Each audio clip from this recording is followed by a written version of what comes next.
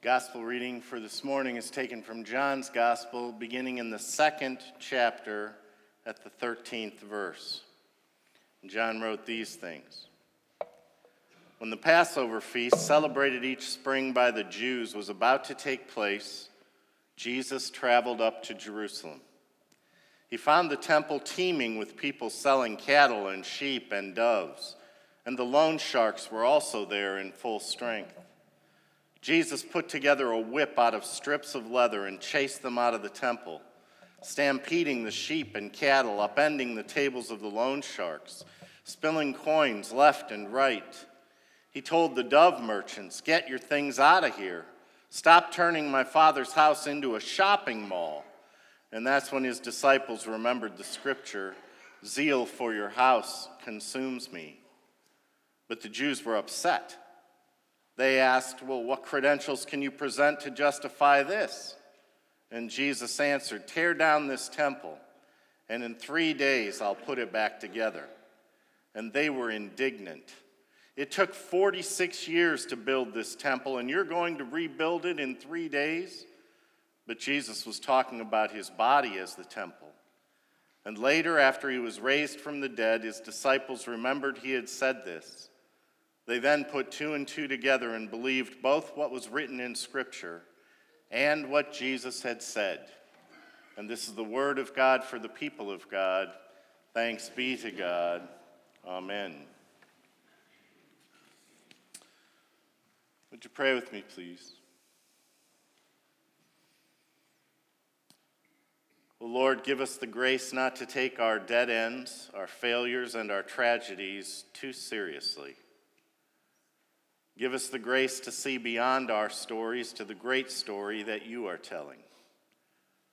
Turn our tears to laughter, our sighing to singing, and may we smile your saving grace for us and the rest of creation. Open our ears, our hearts, our minds to your word for us this day. Amen. I think we've all probably had the experience of being in the presence of someone who is normally composed and quiet, and having this person suddenly erupt. Something happens, someone says something, and it immediately sets them off, and it all seems so out of character. Well, I can imagine Christian folks having a similar reaction to this story of Jesus cleansing the temple. If you're familiar with it, you can even remember hearing, perhaps singing the old gospel hymn, "Softly and tenderly Jesus is calling for you and for me." If you remember that, I think this story will catch your attention. If you've had any contact with violence in your personal or family life, this story will get your attention. Or if you're familiar with the many times in the ministry of Jesus that his behavior is marked by patience and gentleness and compassion, again, this story will get your attention. It has that stinging quality to it that we associate with any sudden outburst of anger, especially since it seems so out of character. So it seems to me our question for this week is, what do we do with this? What is in this story that we can take home and chew on for a bit this week?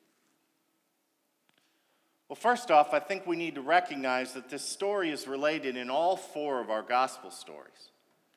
In Matthew, Mark, and Luke, this happens towards the end of the story, after Palm Sunday, kind of like a last straw for the temple authorities. In these stories, this event leads to a committed effort to have Jesus put to death. In our reading for this morning, in John's gospel, this story happens early on in the ministry of Jesus. It is sandwiched right between the miracles of water into wine at the wedding of Cana and Jesus' late night encounter with Nicodemus about what it means to be born again. John has Jesus make repeated trips to Jerusalem during his ministry. The others have him there once at the end to celebrate Passover for the last time and to meet his death. John, however, front loads his story of the ministry of Jesus with this episode. Now, will you just look with me for a moment at the people selling cattle, sheep, and doves, and the money changers? All of this was a part of temple life. Cattle, sheep, and doves were used as sacrificial animals, burnt offerings to atone for the sins of those who indeed brought them to the priests. And since this was Passover, and Passover was a pilgrimage festival, meaning that people came from far and wide to one particular place, to the temple in Jerusalem, those who came from long distances couldn't bring the animals with them. All of this is religious. The livestock, you see, are for the biblically prescribed sacrifice. You can't make a sacrifice to God, can't get your sins forgiven, can't get right with God without a sacrifice.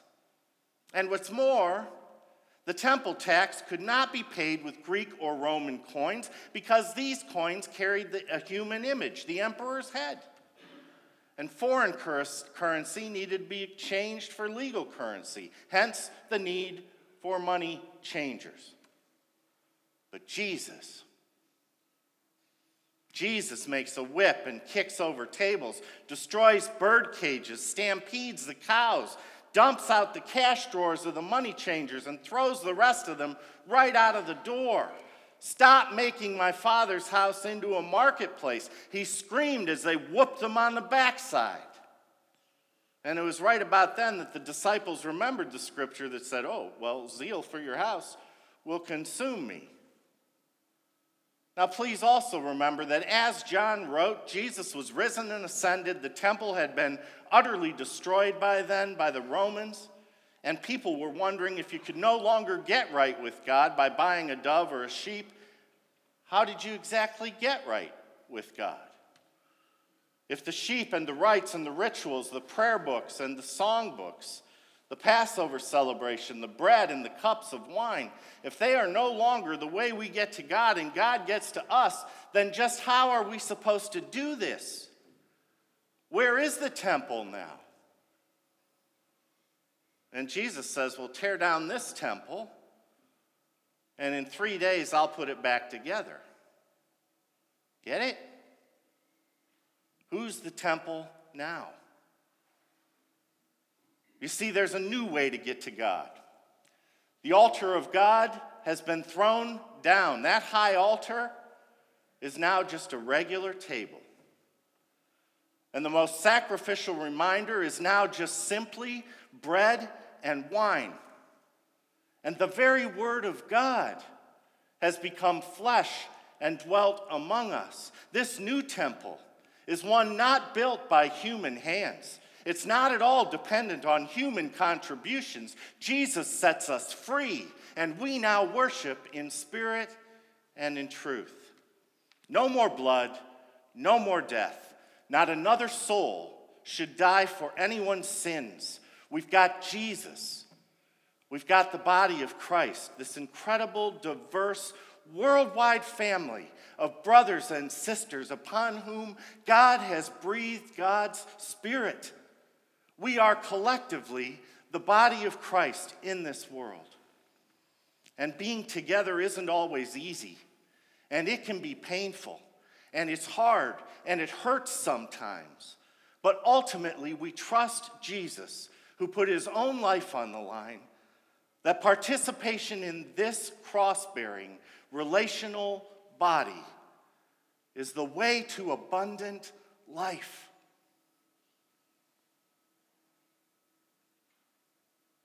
So this Sunday we pray,